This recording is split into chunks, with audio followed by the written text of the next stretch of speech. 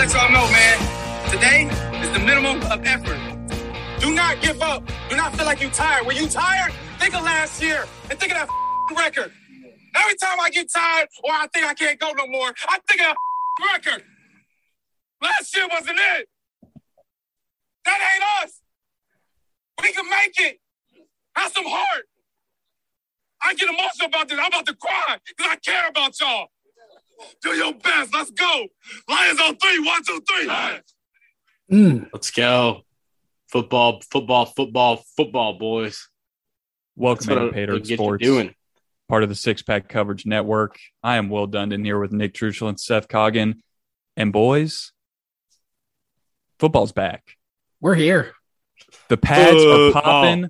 Football. It's awesome. Everyone's expectations are at the highest they will be. Yep. At least as a collective unit, I think I'd say. Yeah. Yep. Everyone's undefeated. That's right. Yeah. Everyone's made big strides in camp. Like everyone is feeling pretty good this time of year. Everyone's looking pretty good on the practice field. Yeah. That video does kind of get me hyped. When an NFL guy shows that kind of passion, it's really cool. I think that's why a lot of people connect with it. You're right. Like, it's different. It's a Detroit Lion on a training, but you actually see that kind of stuff all the time. It's usually like, I used to see it'd be sometime random. Yeah. Random summer practice. Some guy, it'd usually be some little receiver or something would step up and everyone would almost be like, dude, like, we're out here in the 100-degree heat. We got 15 more days of this, man. Like, we'll get up. Take it a little. You're saying take it easy, like you're taking it. You're taking it a little too seriously. But see, I wasn't getting paid millions to do it. It's cool to see a guy care that. Like, I don't know. Usually, summer camp's just kind of fun. They're messing around. I like that. Hey, I'd like to watch. It's a good promo for Hard Knocks too. Talk about a good promo spot. I mean, if that team's that invested in a summer practice, I'm pretty down to see what's going on. I mean, the Lions could be the truth Detroit over. The Detroit over, dude. I've seen one Hard Knocks clip. All right, Detroit over for me, dude. I think part of it is too, like, it's Detroit, it's the Lions, like it's Dan Campbell and what was that? Is it Jamal Williams, the running back? Yeah, it was Jamal Williams. I mean, just like a blue collar, like gritty running back. Like, it just all fits so well together. And it gets me really excited for Hard Knocks and just football. Wait, Hard Knocks is pretty soon. It's tomorrow. Yeah, it starts tomorrow. Oh, wow. If you're listening, nice. For our listeners, it is tonight. It's Tuesday night. Yeah, you better get ready tonight, boys. I can't wait. Dude, that's going to be good to watch. Like, that's a good team that, I mean, obviously it's always kind of a bad team that I think usually it's always someone who missed the playoffs or something. But the fact that it's the Lions and Dan Campbell just adds a little more. Like I feel like America is really cheering on the Lions. I don't know who their rivals are. The Lions America's team? People are talking. We're talking about it right now. We'll see after tomorrow night whether that. All right, I'm looking into them. See who they might have as a little sleeper action. I don't know. I'm excited just because Dan Campbell's everyone. He's just a football guy. Yeah, everybody loves Dan Campbell. Talks about how he drinks 80 ounces of black coffee when he wakes up in the morning and then gets going.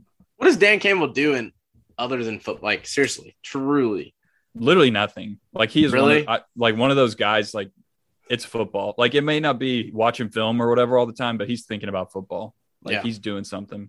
Probably lifting or something too. He is in fantastic shape. Yeah. Big dude. Super Bowl winner as well with the Saints. Tight end. I'm pro Dan Campbell. I hope he succeeds. Yeah, me too. I think he's just himself. He's the Lions are good. I mean, they're a historic franchise. Like, they've kind of been crappy for a long, like, long historically, time. They're historically bad. Yeah, they're historic. They're a historic franchise. NFL yes, franchise but they're historically always bad. They've really just been around like a pretty long time, and they had Barry Sanders. Like, they had some good players, but yeah, I mean, they've never won a Super Bowl. No, they play a lot. I don't even think have they been to a Super Bowl. I don't think so. They may be the one who hasn't been to one. Yeah, they've been in the NFL since I think it's inception after the merger, and they have not been to the Super Bowl. There are more teams than I thought, though, that hadn't won a Super Bowl. Like, I think it's more tough. than a handful. It's tough to win the big one. Khalif Raymond is on the Detroit Lions. He is. Former Titans wide receiver 1, according to our buddy Thomas Swafford, the lawyer. Khalif Raymond would always be sitting there in waivers in fantasy football, and I'd be like, ooh, do I think he's going to just catch like 160-yard touchdown? Because it's kind of worth it then. It's kind of worth it. He had a couple of games where he'd catch one of those bombs just because he's a speedy guy. And if he gets past the defense, it's going for 6. If he can get his hands on it. I mean, yeah, if he gets past the defense, yeah, I hope, yeah. Didn't this is in the former vein, didn't Tajay Sharp, didn't he end up playing with Detroit too? Here? He was on the Vikings, and he was on. Maybe that's what I'm thinking of. He was on the Browns for a little bit too. Well, he's on the Falcons now, right? Yeah. Is Mariota? Is he starting? Yeah, I think he's the starter. Wow. That's awesome. Good for him, honestly. Shout out. I hope they do good. Shout out Artie Smith. Redemption year for Mariota. Well, and that's kind of the perfect guy to start in front of Desmond Ridder. Similar play style, and a guy who's got a good head on his shoulders to show him how to do it and good enough to win games. Yeah. And the pressure's often this time. Like he talked about so much of just how the Tennessee kind of broke him. And after just kind of after seeing Tannehill come in and lead us to the AFC Championship, he talked about all the mental health issues and just kind of how he was down bad. But you got to be down bad to rise from the ashes and become that Phoenix, become that Falcon, you could say, and win the NFC South. So Tampa Bay, are they in trouble? Is Atlanta coming for them? I don't know. I think you could rack up a few wins in that division. I doubt you probably don't take down Tampa. And the Saints, I could see you. Jameis and the Saints are going to be a threat as well. I don't know though. Who's the new coach on there? And Arthur Smith, man. No, New Orleans. No, the Saints. Oh. They got a lot. It's Dennis Allen, I want to say. Let me confirm that. Yeah, Dennis Allen. Where? Who was head coach of the Raiders from 2012 to 2014. Has been the Saints DC since 2015. So they're going to have a defensive-minded program there and a guy who's been in the system for 7 years. I think I'm buying the Saints this year. Jameis has a lot of weapons. Picked up Jarvis Landry to go along. Michael Thomas coming back.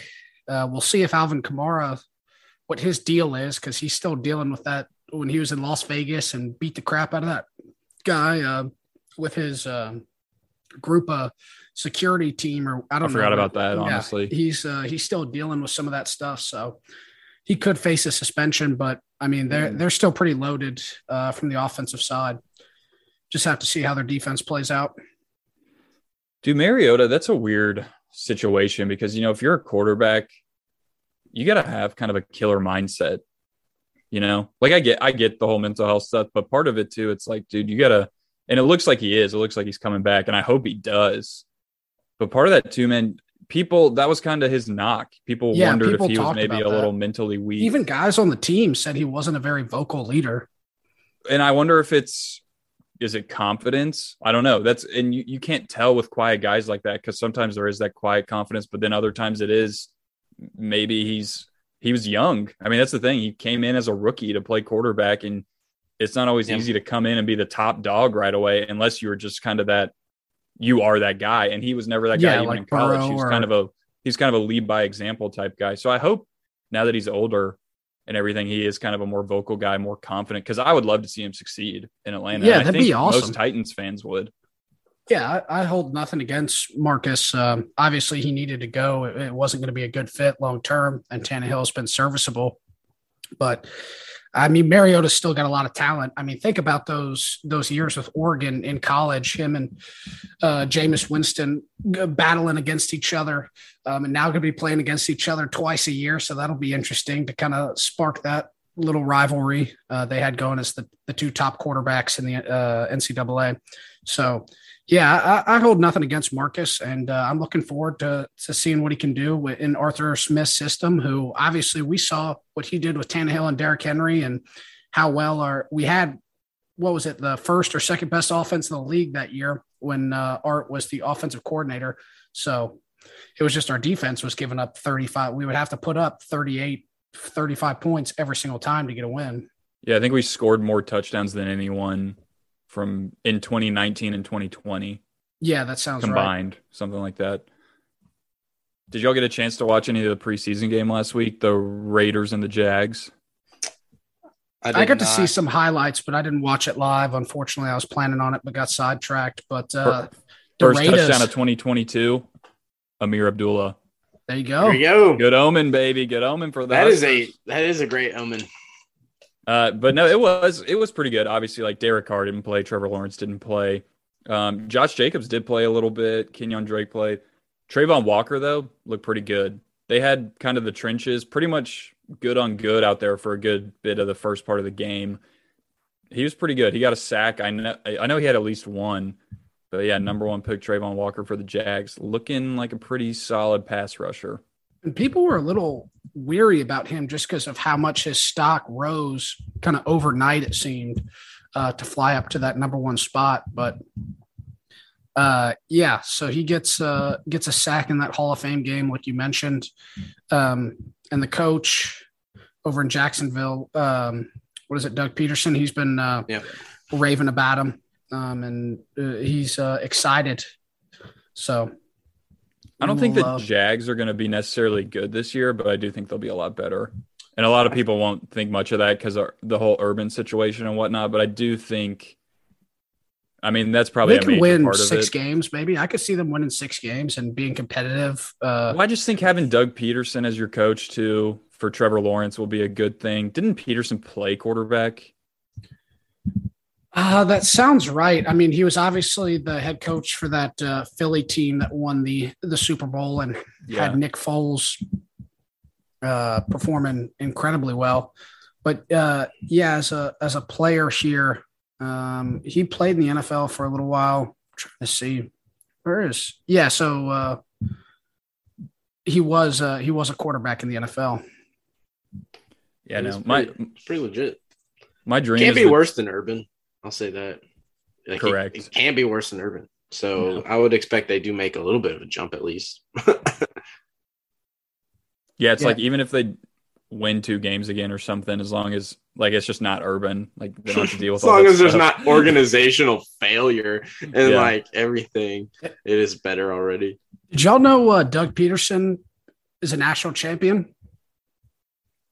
He won the FCS national championship in 1987 at Northeast Louisiana. So, I mean, wow, dude's won a national championship. He's won a Super Bowl. I mean, it's championship pedigree right there. Welcome to Jacksonville. We'll see. Yeah, the true test. Yeah, that is the true test of a coach.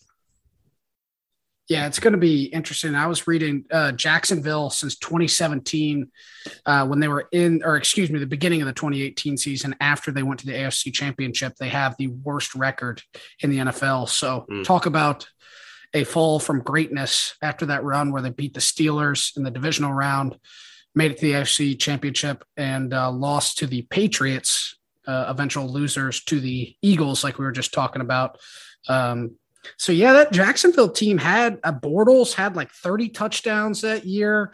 Jalen Ramsey was flying all over the place. Yeah, their D-line was nasty. Front was nasty. AJ Bouye and Jalen Ramsey were locking people up in the secondary. Their defense was just stout, and it crumbled pretty fast. Yeah, it did. It went downhill. They went from true AFC Championship to like obsidian almost the next season. Like they were terrible that next season. It was like everyone was out on Bortles. Ramsey wanted out. And I mean, honestly, at that point, it's like, okay, well, you have a totally different team now. So yeah. Everything looked different. Yannick and they lost all those. They even traded some of those players and didn't get like they traded back. A generational player like Jalen Ramsey and didn't even gain anything. It seems like I'd have to go back and really look at the trade, but it hasn't helped. No, definitely not. Yeah, they still got a way to go. They're a miserable franchise, so let's call it how it is. But yeah, so Ramsey was traded for 2 first-round draft picks and a 4th. But as I'm looking at this article here, the Rams thumped the Jaguars in the Jalen Ramsey trade is the headline. I wonder who does it say who they drafted with those picks? That might be old. So the Jaguars took Travis Etienne, the 25th overall, and then Clavon Chasen out of LSU. So both of those guys haven't really done anything. I mean, Etienne hasn't even played yet. Yeah, he's been injured. So he is good though. I mean, I think he'll be pretty good. Yeah. Yeah. And we forgot about how good Fournette was in Jacksonville for those first couple of years as well. Like I totally forgot. He was a force. I really did. Yeah, he was good. I mean, he wasn't amazing. He was good though. He was good. He was definitely a good running back. Yeah, he was. But yeah, I mean, I'm happy that the Saxonville Jaguars are no longer and that they have fallen from graces to let in the 2022-2023 NFL Super Bowl champion Tennessee Titans to take stranglehold of the division. And going just for really 3 in a row. Yeah, that'd be awesome. Win 3 in a row would be pretty awesome. A nice little three-peat of the division. Three-peat real quick and like with no real like I don't see an organization right now on par with Titans in our the way we drafted. No. I mean, no. Like they're all steps behind. There are actually leaps trying to catch up with us. And one in Indianapolis would be the closest comparison, and their hopes are in Matt Ryan. That's an even more desperation move than us. Like people say our quarterback situation is bad. Well, Ryan Tannehill has done pretty dang good in the last 3 years. Like he's done pretty he was great in 2019. Yeah. Great. All his numbers. And now he's obviously your hopes are on this old Matt Ryan who can't move. He can't. He's so immobile, and that's kind of your hope. Yeah, you're not kind of where you might think you are. I think the Titans are definitely a little bit ahead, so they need to go ahead and capture the third because a lot can change in a year. They need to go ahead and get 3, and then extend this one to all the way. Let's not forget about the Houston Texans, though. Mills at quarterback. Davis Mills kind of chopped the Titans up a little bit. He did. Well, that's just on the. I mean, he might course with the Titans. Rookie quarterbacks just dice us up for some reason. In divisional opponents is always different. Like the Texans always kind of dice us up. They almost know Vrabel too well. You know, he was a Texan. Do y'all remember when Gardner Minshew was a rookie? His first game against the Titans, he had 3 incompletions the whole game, just absolutely shredded us all night long. He did. He shredded. He played a couple times. Like Minshew's just kind of a gamer. Like that's just what he did against us. Like, and I'm kind of a Gardner Minshew fan. I don't even know where is he right now. He was on Philly. He came in for relief. Yeah. What was it last year and got a win out in Philly. Yeah. So let's see here. Yeah. So I think he is still. He's still on the Eagles. Who would y'all say is the best quarterback in the AFC South? I mean, we'll have to see. It's definitely it'll be now, Tannehill next or year. Ryan. Tannehill or Ryan. Next year, Ryan Tannehill's the best quarterback. Overall, Matt Ryan's the better quarterback. Well, yeah, I mean, Matt Ryan's just a few years removed from. Yeah. Overall, Matt Ryan's he's borderline Matt Ryan's Hall of Fame. Yeah, he is very borderline Hall of Fame.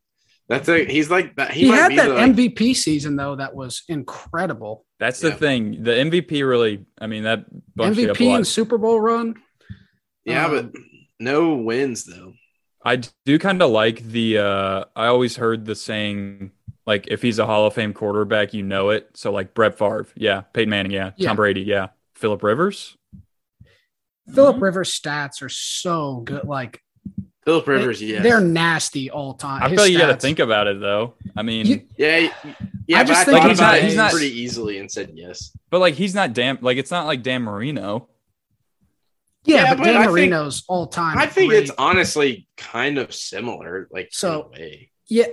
Phillip Rivers, 8-time Pro Bowler, passing yards leader in 2010, passing touchdown leader in 2008, completion percentage leader in 2013, passer rating leader 2008, comeback player of the year 2013. Now, he never won anything, went to a couple of conference championships. But I'm just saying that hurts a lot. Yeah, it does.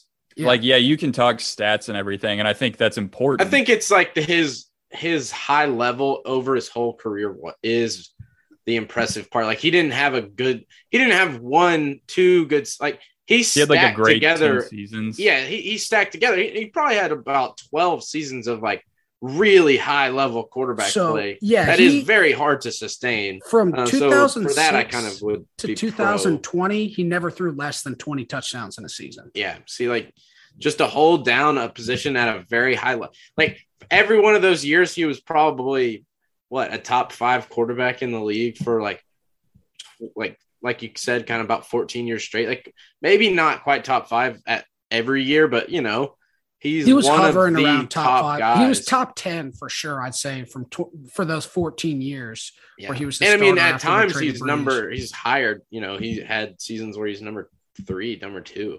I don't know. He is a little tough because he quarterbacked in an era completely dominated by Manning and Brady, who were a step above. Yeah, they were a step above that next group of guys. But I honestly put him. I know, like Big Ben would have several more championships, but I would put him honestly like right at the same. I was level. thinking Big Ben, Eli Manning, Phillip Rivers, because Phillip Rivers probably has a little more impressive stats, but Big Ben has a couple world. He's got a couple rings. Yeah. So that does matter. I would give Big Ben. I would give him like the nod in that. Eli Manning's kind of a good one because the dude just like found a way to win Super Bowls, and it was really good for a long time. But also there were times where you're like bad seasons. Yeah, there were some bad. Yeah. Well, Phillip Rivers really didn't have a ton of bad either. Yeah, no, he didn't. Yeah, they didn't really win a lot, but they were consistently like in and around the playoffs. Yeah. He did not win in the playoffs like at all. That is the tough thing. Like he go to one AFC Championship game for real? In like 1 or 2, something like that.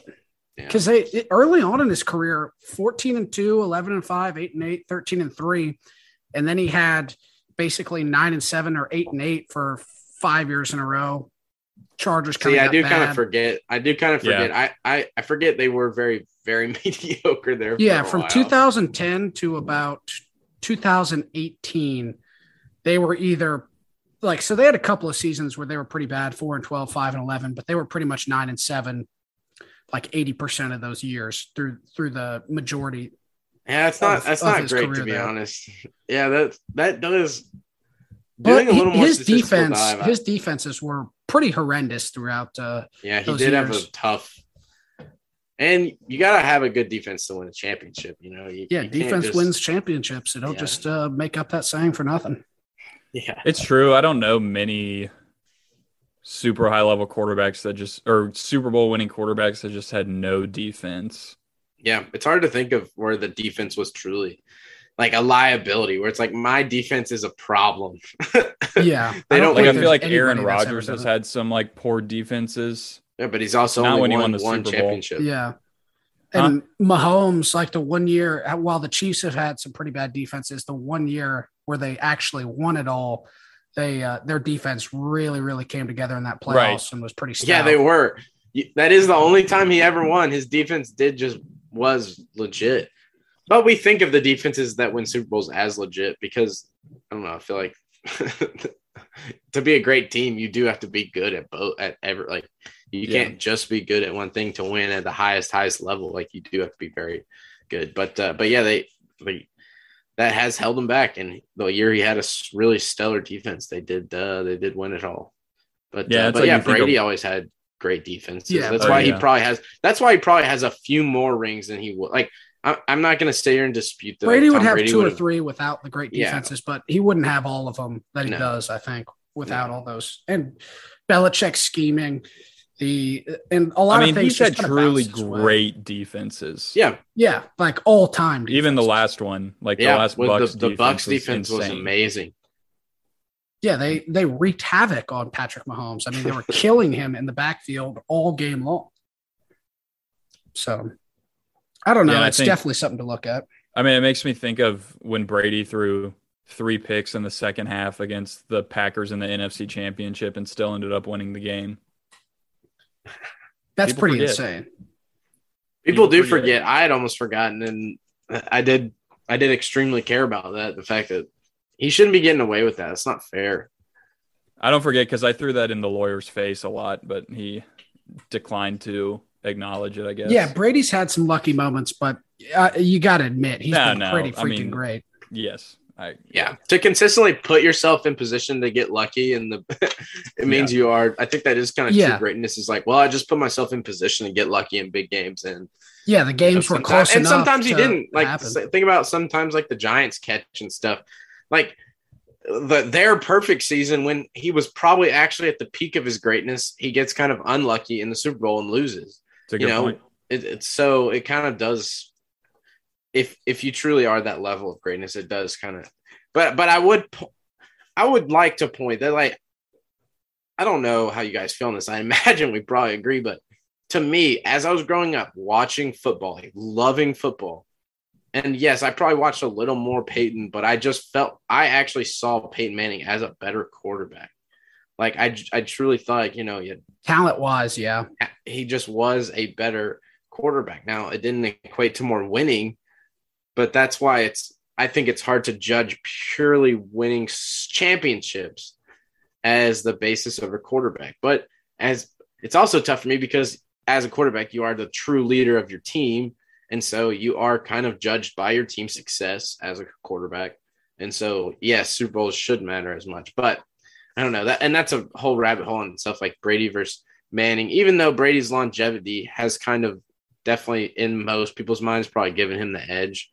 Because he's been able to do it for so long. Is the thing that's amazing. I still think mano a mano, like I thought Peyton was better. Put them together in their primes. I think Peyton's probably the better talented quarterback. Honestly, I'd put Aaron Rodgers in their primes.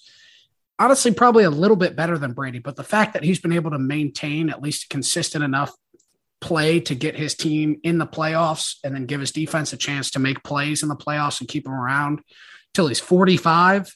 I mean, that in itself is an unbelievable accomplishment.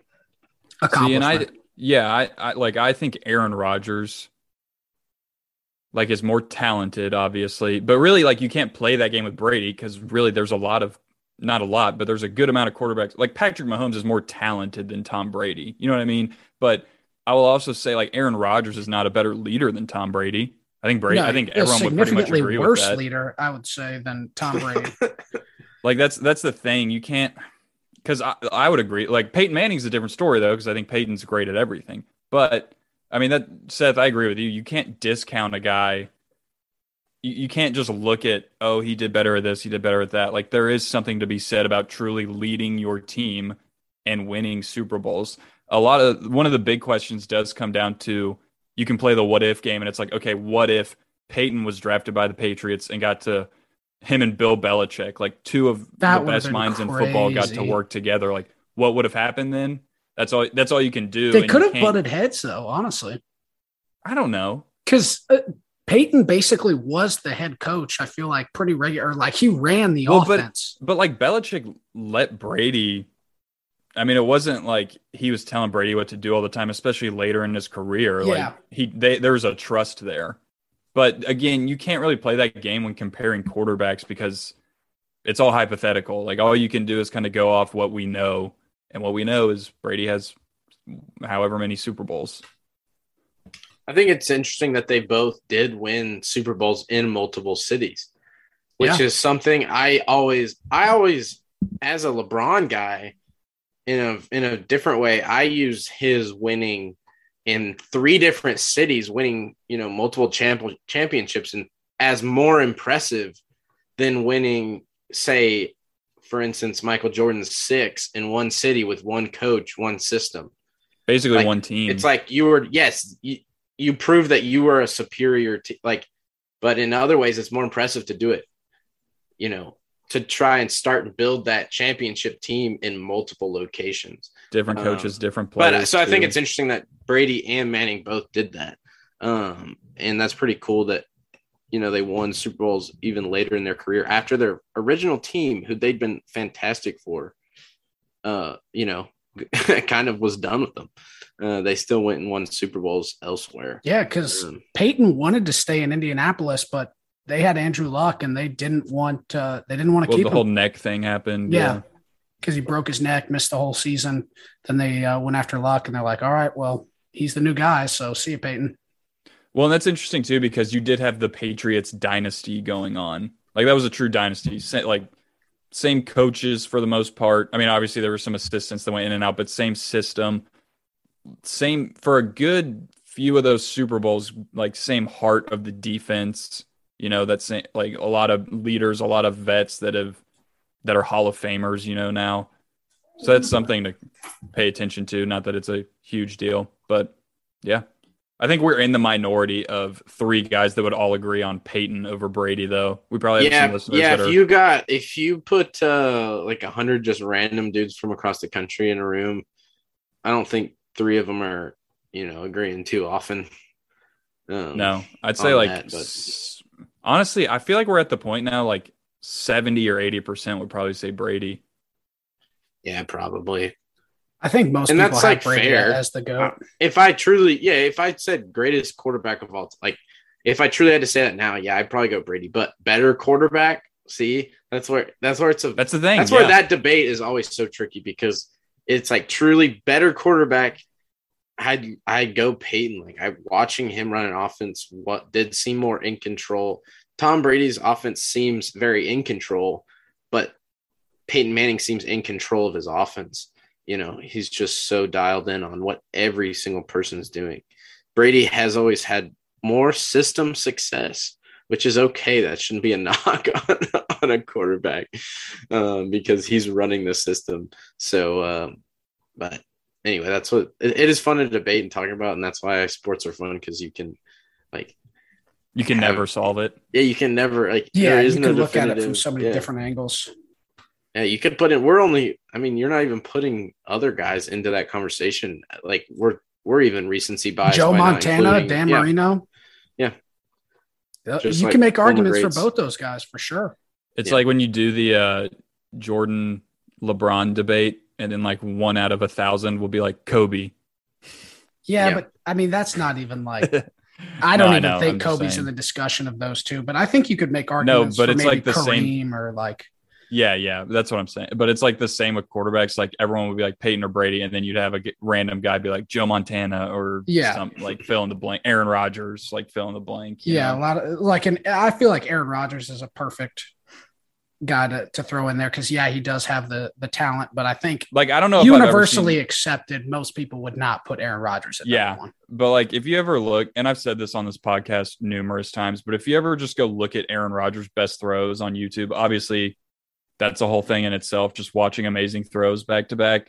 But I don't think I've ever seen anyone with as much arm talent as consistently making just the stupidest throws. Yes. It has been impressive to watch for a long time. And he did almost learn from the perfect person ahead of him in Brett Favre. And then he reeled in Brett Favre and became like more accurate version with throwing way less interceptions. Yeah. Yes. Because that was always the gunslinger was always Brett Favre kind of didn't really mesh with him in the beginning, did he? Because there was kind of a little beef. Yeah. Probably not. They're both like not seeming like Aaron Rodgers kind of like a douche. Like he's ostracized his family completely, hasn't he? It's not. Yeah. He's not even that though. Just like, just playing football as a guy, as a quarterback, like you have 2 alphas and you have one guy who's a proven great against this like punk dude with all this talent in the world from Cali. He's super cocky too. Yeah.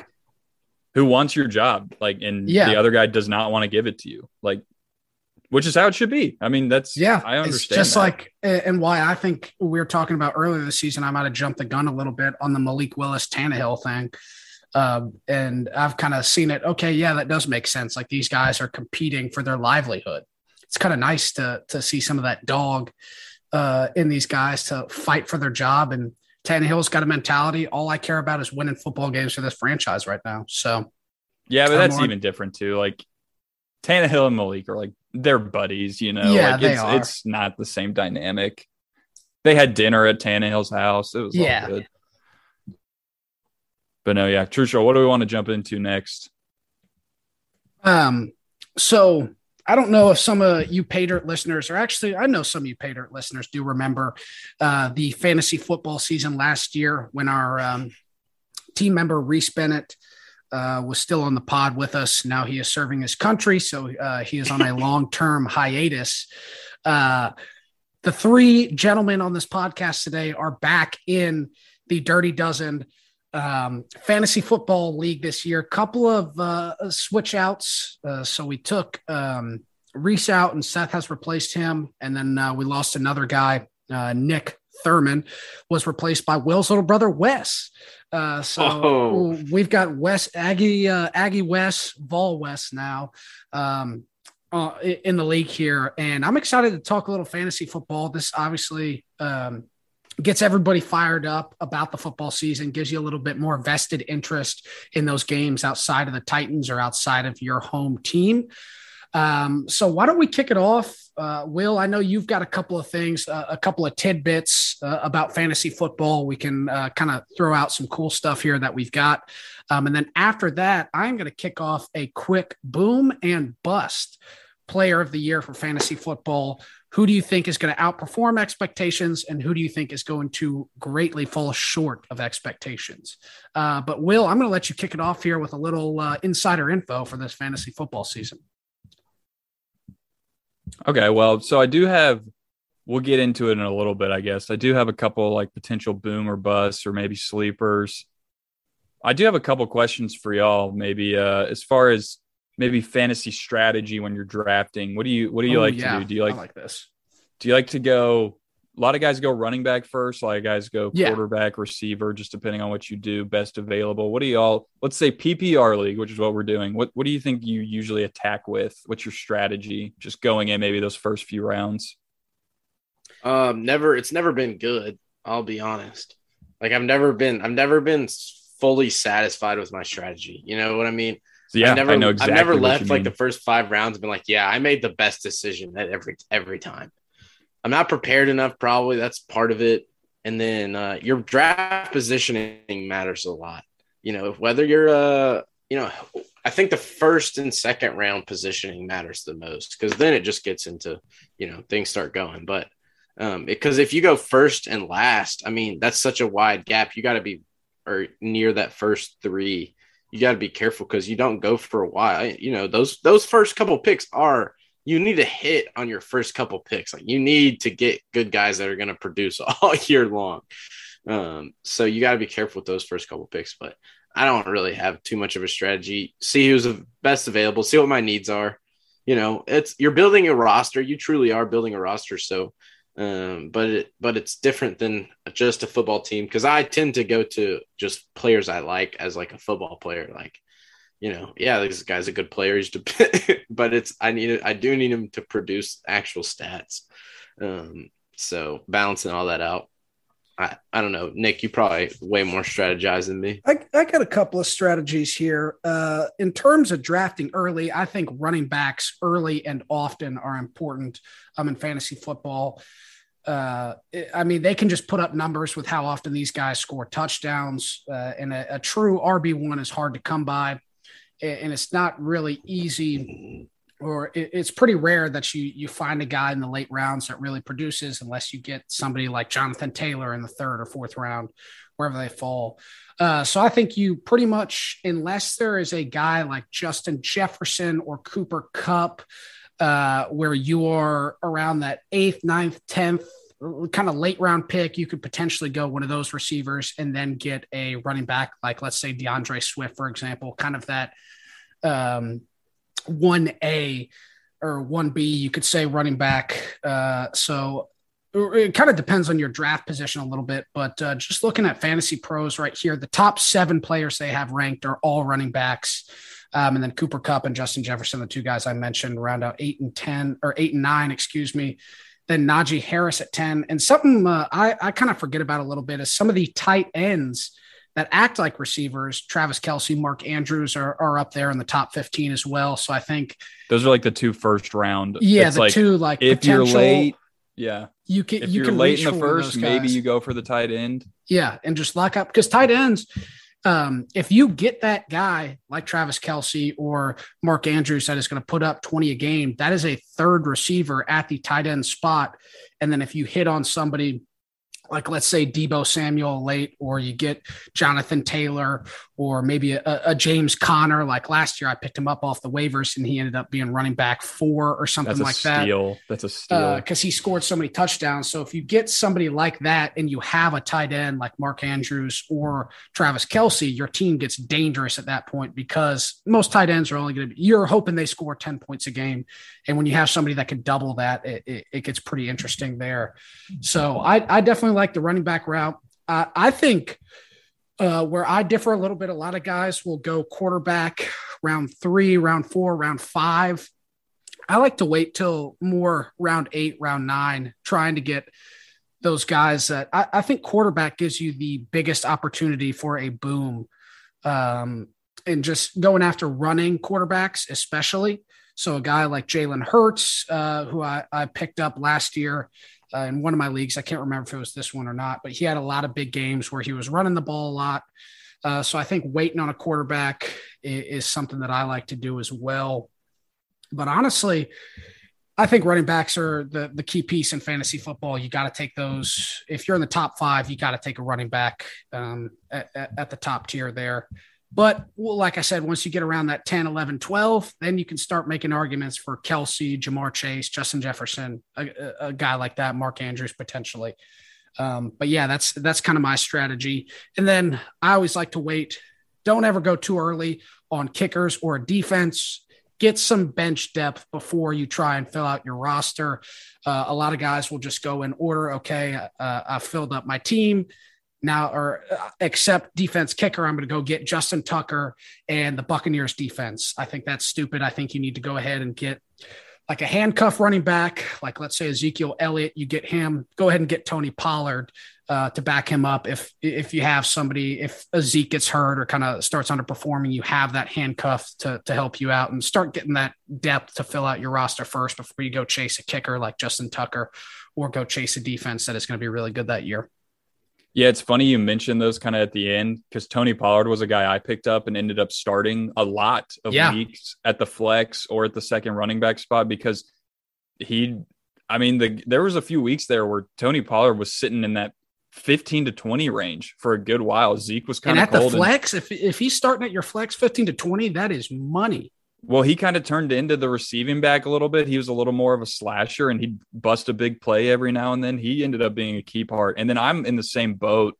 I don't even think I drafted a kicker or a defense. I drafted a defense, but I gamed kickers like all year. I just switched them off waivers. It's all situational too. I ended up finding one. I can't remember who it was, but I ended up sticking with one for a good while, like 6 or 8 weeks, that I picked up off waivers that was money, in that double digit range, like every week. As far as drafting goes, it's all draft position, obviously.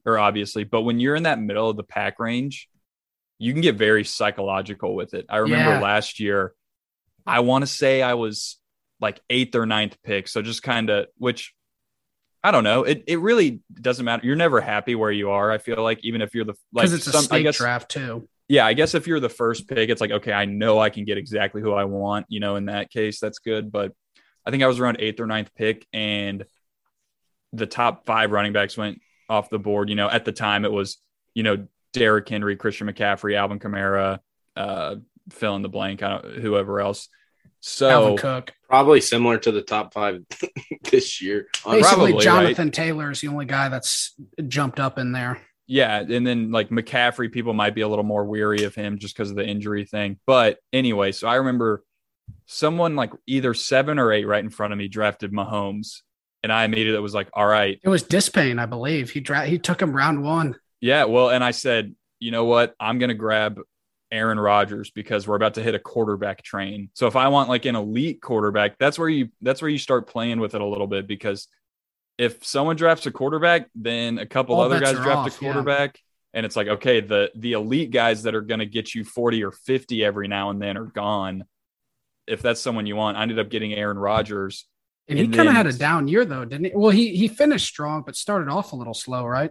Yeah, well, he had like negative points the first game, but then he ended up being like QB3, I think, in the entire league. So, yeah, ended up good for me. But I think somehow, you know what happened? Then a quarterback train hit, And then it kind of threw everything off. And I think I still ended up getting Aaron Jones in the second round, who was like at least top 10 back projected, and ended up being really good. Yeah, he's RB11 this year, so he's still hovering around that top 10. And I'm gonna talk a little more about him when we get into the boom or bust. But yeah, that's the thing. I mean, you can have all your charts and everything and the players you want. You have to play the game, see who's drafting who, and you have to kind of decide, all right, because every year I have in like the 4th or 5th round, you're between 2 or 3 guys and you're like, all right, I'm going to bank on this guy not being drafted for a round or something. And I'm going to get this other guy I really want. And then, it slowly goes and you see that guy get taken up and then everything's ruined that you were thinking about. So play the game. I go best available most of the time. Yeah, Trushel, I agree with you. That top 5, go with a running. What's funny too is I think Jack Hancock took Derrick Henry number 1. Yeah, and which I was happy about. Everyone was like, oh, PPR league, like he doesn't know what he's doing. I'll tell you what, I mean, obviously Derrick Henry ended up getting injured. But for those first 7 games, he was rocking. That's the thing. Forget PPR with Derrick Henry, because the thing is he's going to score multiple touchdowns a game and probably get to it's not that big of a deal that it's a PPR league. Like Derrick Henry if he's Derrick Henry this year, I'm taking him number 1, like if I get that number 1 pick, I'm probably taking Derrick Henry. Yeah. And I mean, it ended up being lucky that he got hurt for some of the rest of us. But also, speaking of Jack Hancock, I did get one over him by trading Henry Ruggs the week before his incident happened. So I was able to dump off Henry Ruggs, luckily, to Jack. And I was also, Calvin Ridley was in those talks of trading to Jack as well. So I could have pulled off the ultimate heist of sending off Ruggs and Calvin Ridley, but I ended up keeping Calvin Ridley, unfortunately. But yeah, it's just because, and stuff like that, you just never know what's going to happen. So a lot of it comes down to luck. A lot of it comes down to waiver order too, because whenever guys get hurt through the first 3 games, whenever that second string running back comes in and he's top of the waiver order, if you're at the bottom because you were making some plays, tooling with your lineup too early, you can screw yourself. So there's some other stuff like that pops up, and a lot of luck comes into play. Honestly, I mean, I have a strategy, but you're like the saying goes, you can have a strategy, but when Mike Tyson punches you in the face, all bets are off. Your strategy's off. So you just got to roll with the punches at that point. So a lot of it comes down to luck for sure. Definitely. But why don't we get into the boom or bust talk here? This year, there's a lot of guys who are booming, a lot of guys who are busting. That is the nature of fantasy football.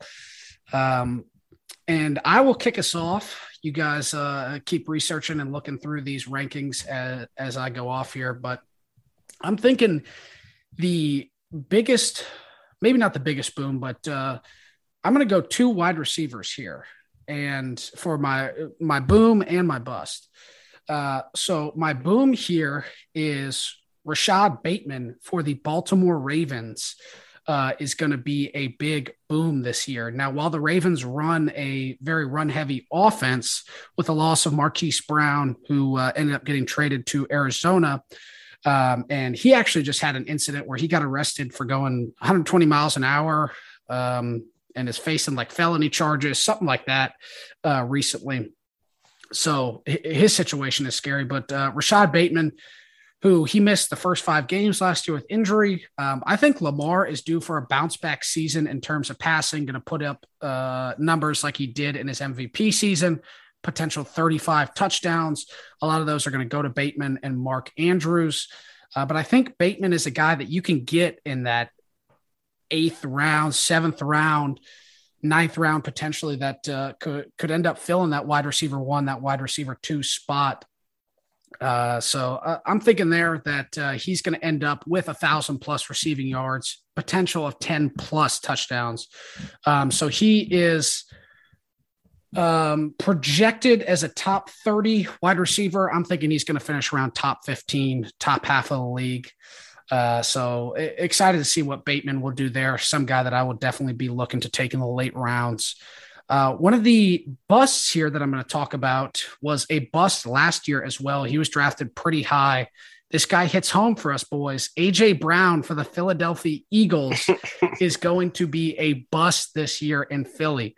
They have Devontae Smith, who put up decent numbers, nothing great. Jalen Hurts, I think he has the potential to put up good numbers as a running quarterback, but he is not going to be a big passer, kind of passing quarterback here this season. I just don't see it in him. He's a gamer. He makes plays, but he's not going to put up gaudy numbers. I could see A.J. Brown with another 800-yard, 6-touchdown type of season while missing 3 or 4 games throughout that. So I'm thinking he's going to fail to live up to some of these expectations in Philly. It's going to be a weird new system for him, even though he's been training a little bit with Jalen Hurts. And I found out Jalen Hurts even tried to, I believe, recruit A.J. Brown to Alabama when he was there, because they had known each other apparently, but that didn't work out. Obviously went to Ole Miss. So I think the Eagles are really going to rely on that ground and pound type of philosophy from the offensive standpoint. Jalen Hurts is going to feed right into that. A.J. Brown, bust, not going to perform this year. Sorry, A.J., you made the wrong decision. Should have stayed with Tennessee. Shouldn't have asked for $20 million, $25 million, whatever you got. So those are my 2 boom and bust players of the year. I was leaning towards AJ. I wasn't going to do it just because, I don't want to sound like sour grapes, but I think he's in for a little not even a setback. Like, I don't think he'll do bad. I just think it'll be similar. I think it'll be similar to last year. Like, I don't see him having a big jump in production. And last year he had about 850 yards. And yeah, that's because he missed time. But I think I don't expect him to not miss time again. Will,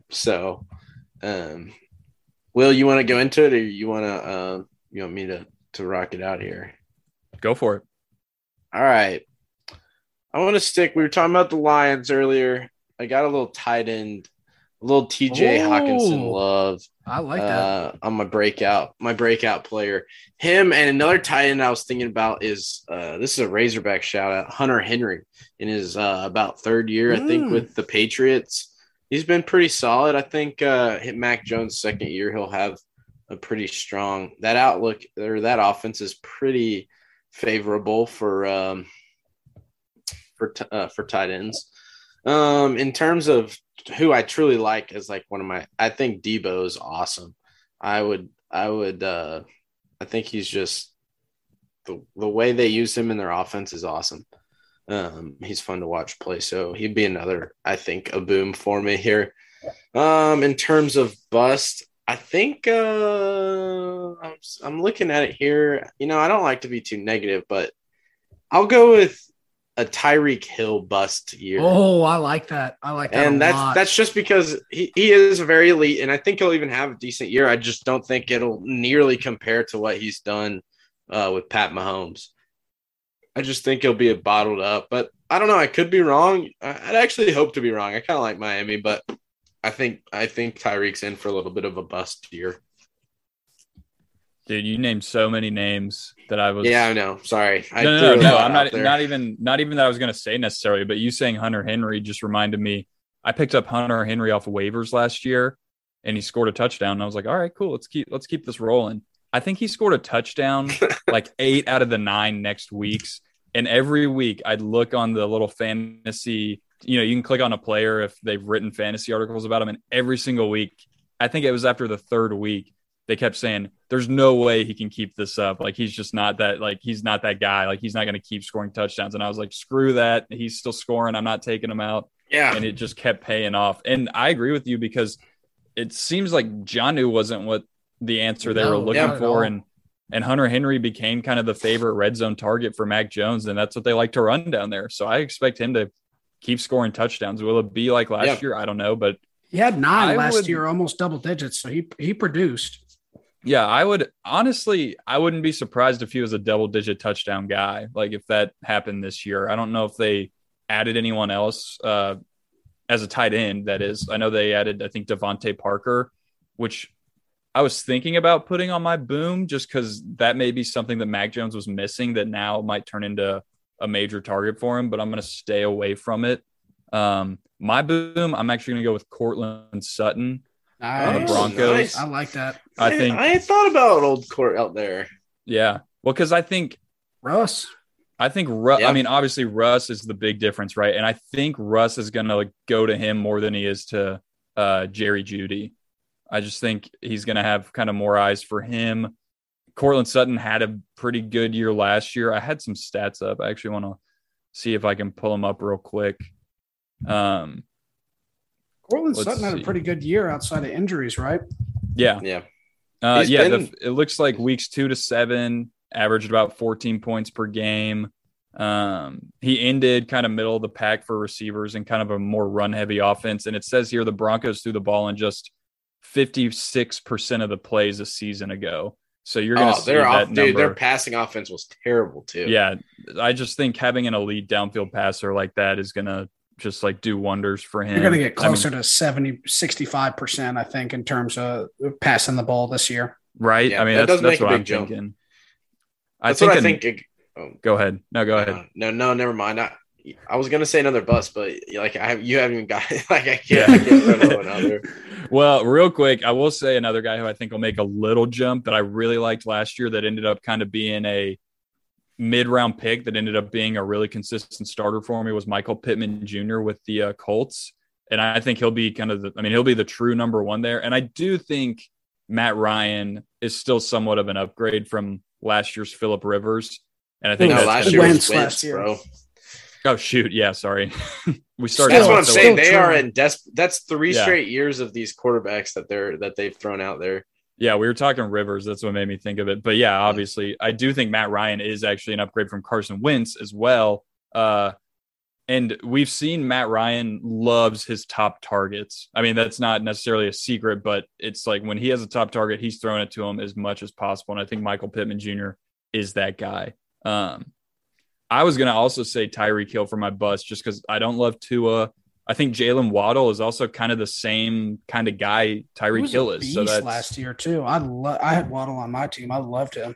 Right, and it's the same style of play. Like it's different. Like Tyreek Hill, I guess you had Mecole Hardman. That's not really. I wouldn't say that's quite comparable, but he was like the slasher and the burner for the Chiefs. You had all these other guys doing other things. Now you kind of have him and Waddle who are kind of in similar play styles, trying to get balls from Tua of all people. So I'm thinking he takes a little bit of a dip. And then I had a running back. I think I'll just go with Christian McCaffrey. I think that may not be a shocker to a lot of people just because he is injured all the time, but I'm not drafting Christian McCaffrey high just because he can't prove to me that he's going to stay healthy at all. So I'm staying away from Christian McCaffrey unless it's like unless just everyone's thinking the same thing and you can get him in a later round. But I think he's still a first round guy that people will pick up. So I'm staying away from him.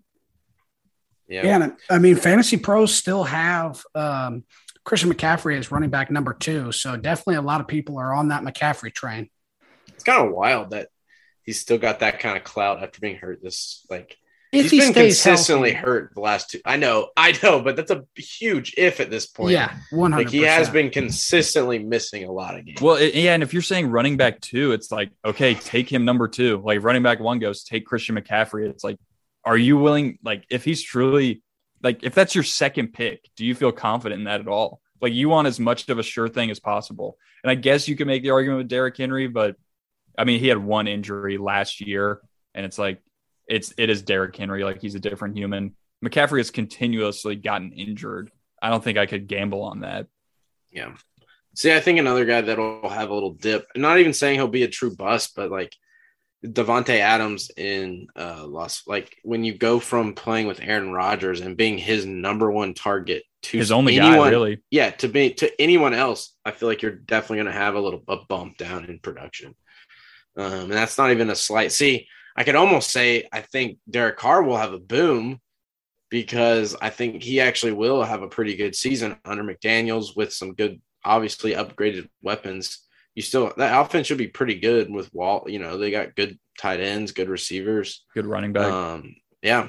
So, but I think from Davante Adams' perspective is he was probably just a little bit of a down, a little bit of a down year, but that's just kind of the nature of, and switching teams and everything too is just different. So look for receivers. I'm projecting receivers that were on the move to have down years, and the receivers that are still around to have good years, I guess. But yeah, could be wrong. It's just, some of those guys have produced at a seriously high level. Like, it's hard to even put AJ in the category of those guys because AJ's not really like, Davante Adams has had great years stacked on top of each other for a while now. It's hard to replicate that extreme high level of success, and you can't just drop that into a new offense and it automatically click to that high of a level. So we'll see. Yeah, and I actually had you saying Davante Adams, talking about the Packers. That's what I meant to talk about. Aaron Jones as well. Not necessarily a boom, but so I had Aaron Jones on my fantasy team last year, like I mentioned, and he was very, some games he'd have 30 points, some games he'd have 8 points, but for the most part was pretty consistent. The most angering thing for Aaron Jones owners was they get down to that 2-yard line and probably 70% of the time, big AJ Dillon comes in. Yep. Or they give AJ Dillon the ball a couple times and he get rolling and they say, hey, let's keep feeding the beast, and he'd get all the touchdowns and everything. So AJ Dillon is kind of that good. He's a good kind of handcuff back to have, like you mentioned, Trucial. But I will say this. They did love throwing it to Aaron Jones, which was huge. And he did have big receiving numbers. They love doing kind of those, you get inside the 5 and you end up throwing a swing pass to Aaron Jones and he walks in for the touchdown. They love doing that. And Aaron Jones just got paid.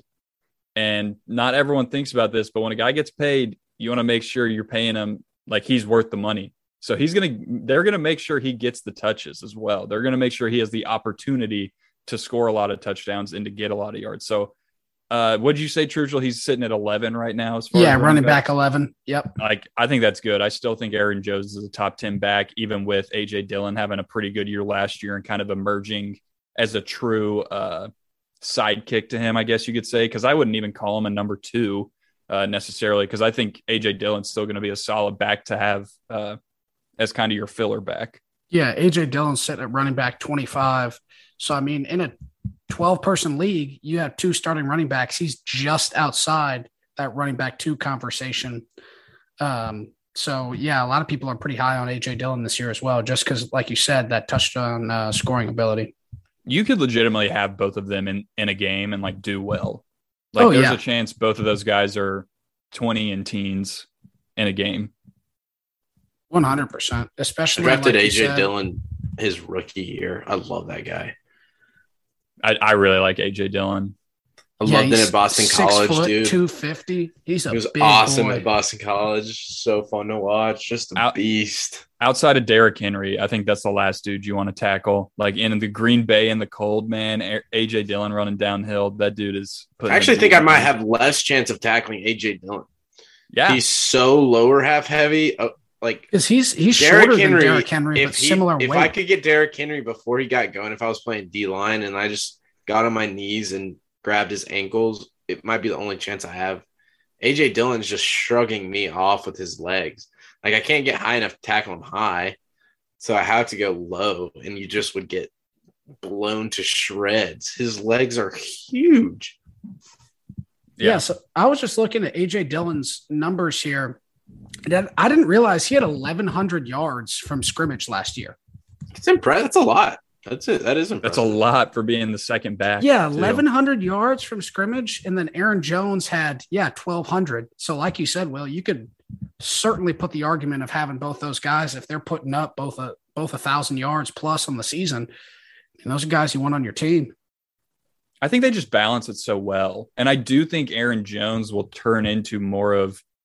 I mean, he won't be a slot receiver, but it'll be kind of like that, especially with Davante Adams gone. Who's the number 1 receiver there now? Lazard? Yeah, Lazard. And no offense to him, but you're going to need to use those running backs a lot more, I think. So I think if one of those guys is in your draft, I don't know where you want to pick him necessarily. Aaron Jones would probably be a little higher, obviously. But both of those will be pretty valuable picks at some point in your draft. Oh, wait, no. So, Lazard, I think, is number 1, but they also have Sammy Watkins on the opposite side there. That's a terrible number. Randall Cobb in the Sammy slot. Watkins was like number 4 receiver for the Chiefs. Yeah, he always has a couple of like good games. I think he even had like 30 points to open the year and then just was trashed the rest of the season, something like that. He's getting kind of up there, is he not? I feel like he's got to be kind of old now. He's 29, so football years. That's but not I mean, bad. 30 is kind of old for football years. For a receiver, maybe. Yeah, for a mediocre at best, like not mediocre. He's been for a decent receiver. Kind of. Like he's been good. He's been on a he's had 1,000 He's not been yards as good as he got season. drafted. See, that's the thing with guys that get drafted in the top 10. Yeah, and then they have like decent careers, you know. Like it's just like, well, they were a bust. But it's like, well, I mean, you know, at this point he's been in the NFL 7-8 years now, been a consistent starter. You know, he's been pretty, but yeah, he's not like he's not your true number 2 394 yards right now, and be like season. excited about it. So he's definitely in the downturn, but who knows? Maybe being in Green Bay, having Aaron Rodgers, he takes a little upturn and has a late resurgence. It'd be hard not to think but what he would go from Mahomes to. Well, he was on Baltimore last year. Okay, so that's right. Yeah, that's right. He had 1 year in Baltimore, and didn't even. But he was hurt a decent bit of the season though last year, and he's had injury problems. Yeah, he hasn't played a full season since his rookie year. Dang.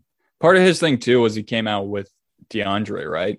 DeAndre Hopkins. Mm-hmm. Did they come out the same year, or was Hopkins like a year older or younger? Something like that.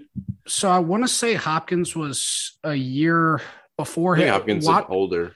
Yeah, Hopkins went 2013, and then Watkins went 2014, I believe. Yeah. Well, and they just came out around the same time, both from Clemson. And Watkins was the one who was, I mean, getting almost like Heisman, you know, consideration and stuff. So that's got to be kind of part of his thing too. But yeah, I didn't realize he hadn't played a full year. That is kind of crazy. Yeah, so Hopkins is 1 year older, and man, the year or the career he's had compared to Watkins, a lot better, I'd say. Yeah. DeAndre Hopkins has been amazing. He's been fantastic. He's probably honestly got overlooked because he played on some really bad Texans teams, but he's been phenomenal. He's been pretty incredible for a long time. I think his last or second to last year on the Texans, I think he would be my number 1 guy for sure. Yeah. I mean, you can make the argument obviously, but he was ridiculous. Him and Deshaun Watson. I mean, the Texans were serious. I mean, they were a problem. Yeah. Yeah. When he had Deshaun there for a minute, they were good. That offense was good, at least.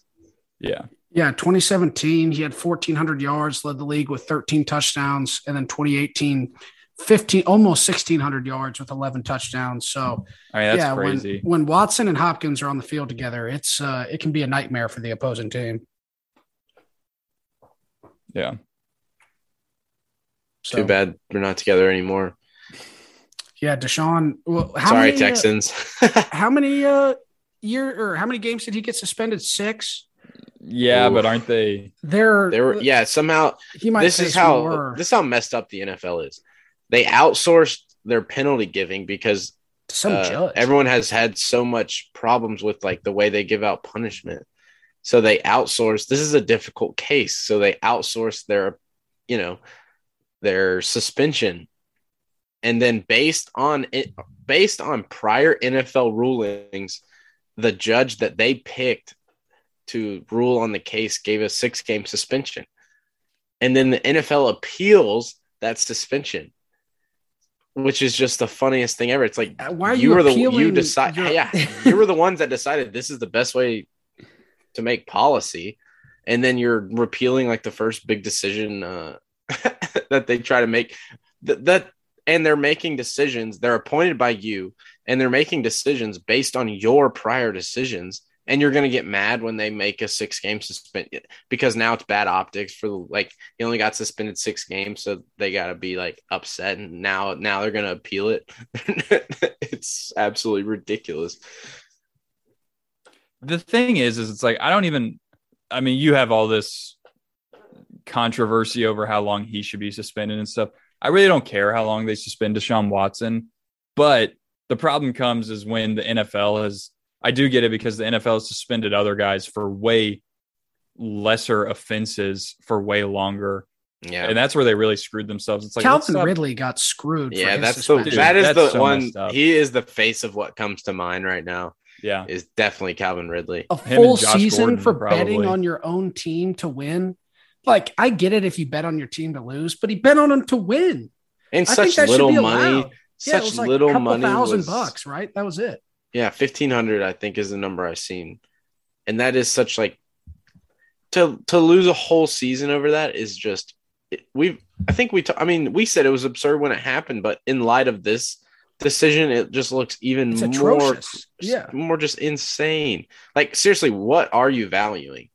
This guy's been accused by over 20 women of various, crimes. Like it's an interesting criminal case, but like bad deviant sexual crimes that are atrocities against women, like a bad things, he's done. And the severity of the legal action against him is curious, but for the league to take such a soft stance, 6 games, almost like just a tiny slap on more than a slap on the wrist, essentially. And then you take out a guy, it's very easy to point to Calvin Ridley because that's like the latest big suspension I feel like I can remember, of a star player. But missing a whole season. I don't know how it just doesn't even seem on par. It just seems so crazy, ridiculous. Different levels of judgment.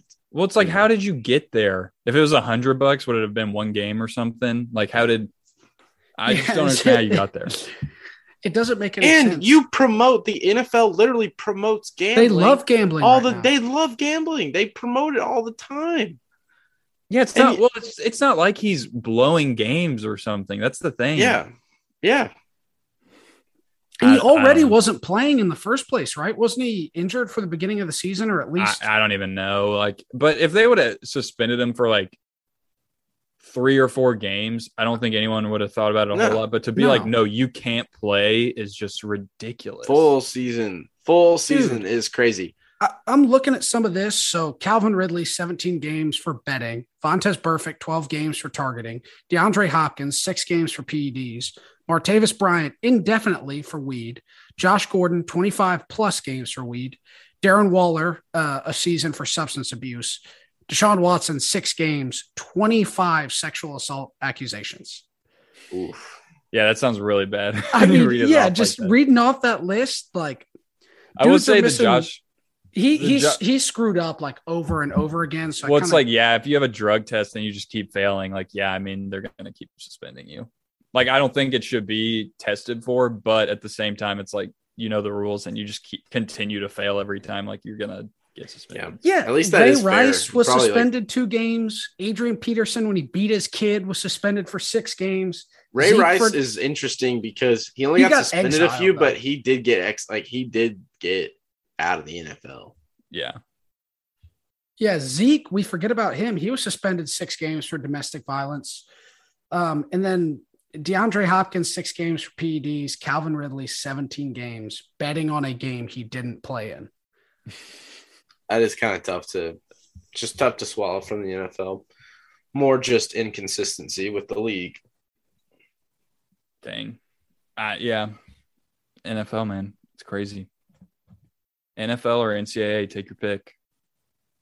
For overall enjoyment in my life? Organizational decisions. Both are pretty bad. Both are terrible. What's better? Yeah, probably the NFL. It's kind of just, I was just kind of talking, but yeah. The NCAA as the power of the organization is terrible. Yeah. At least the NFL is such a huge business. It doesn't have as much muddling the waters of the NFL. The NFL is just football. The NCAA it gets so many things intertwined. Or if you just say college football, it's different because it's college. It quite literally is tied to a university. instead of just being its own entity of a football team.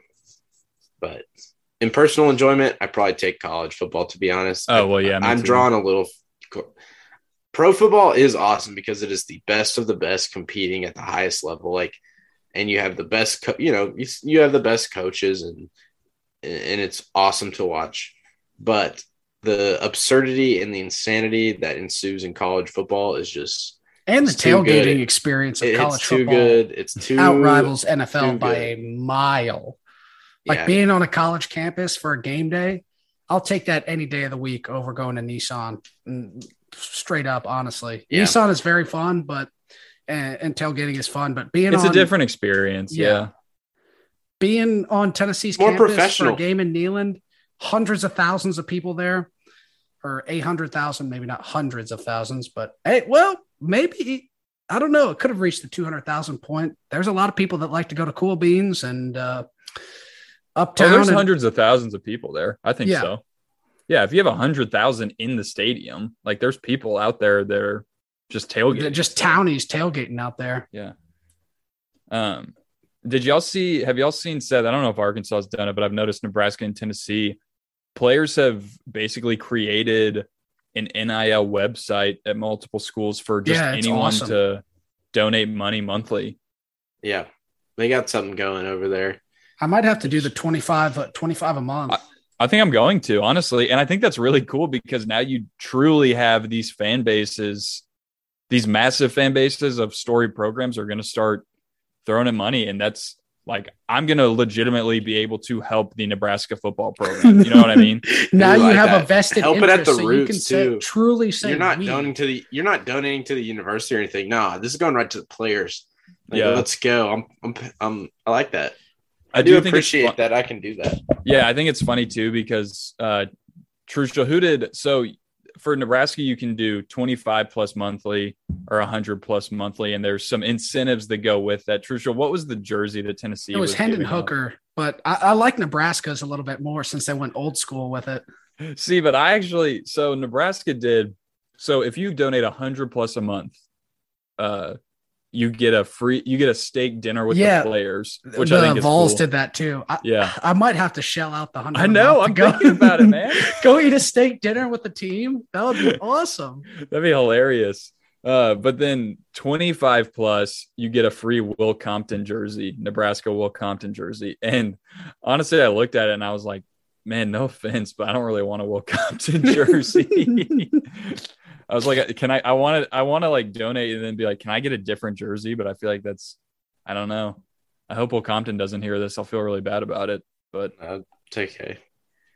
Yeah, that is a weird. You need to hype up the current players. Either do a current one or do like a true legend. Yeah, dude, true legend. We've got 3 Heisman winners. Like, do one of them or do Tommy Frazier and Ndamukong Suh or something. Like, yeah, I get it. Do a Suh jersey. Will Compton's hot. I get it. So, but I don't know.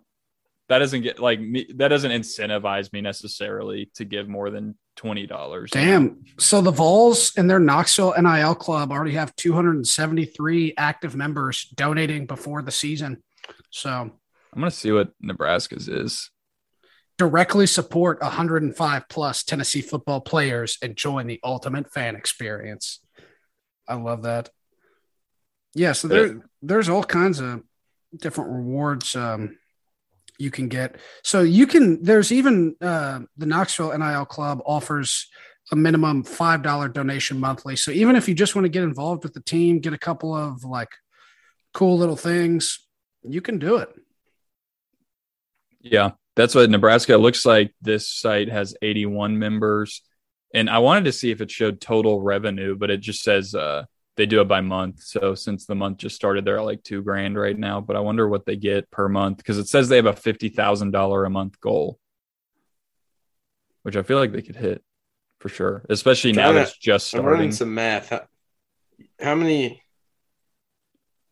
people in that when you say, Will? There's 81 members donating. See, if there's only 81 members, I don't think they're hitting 50,000.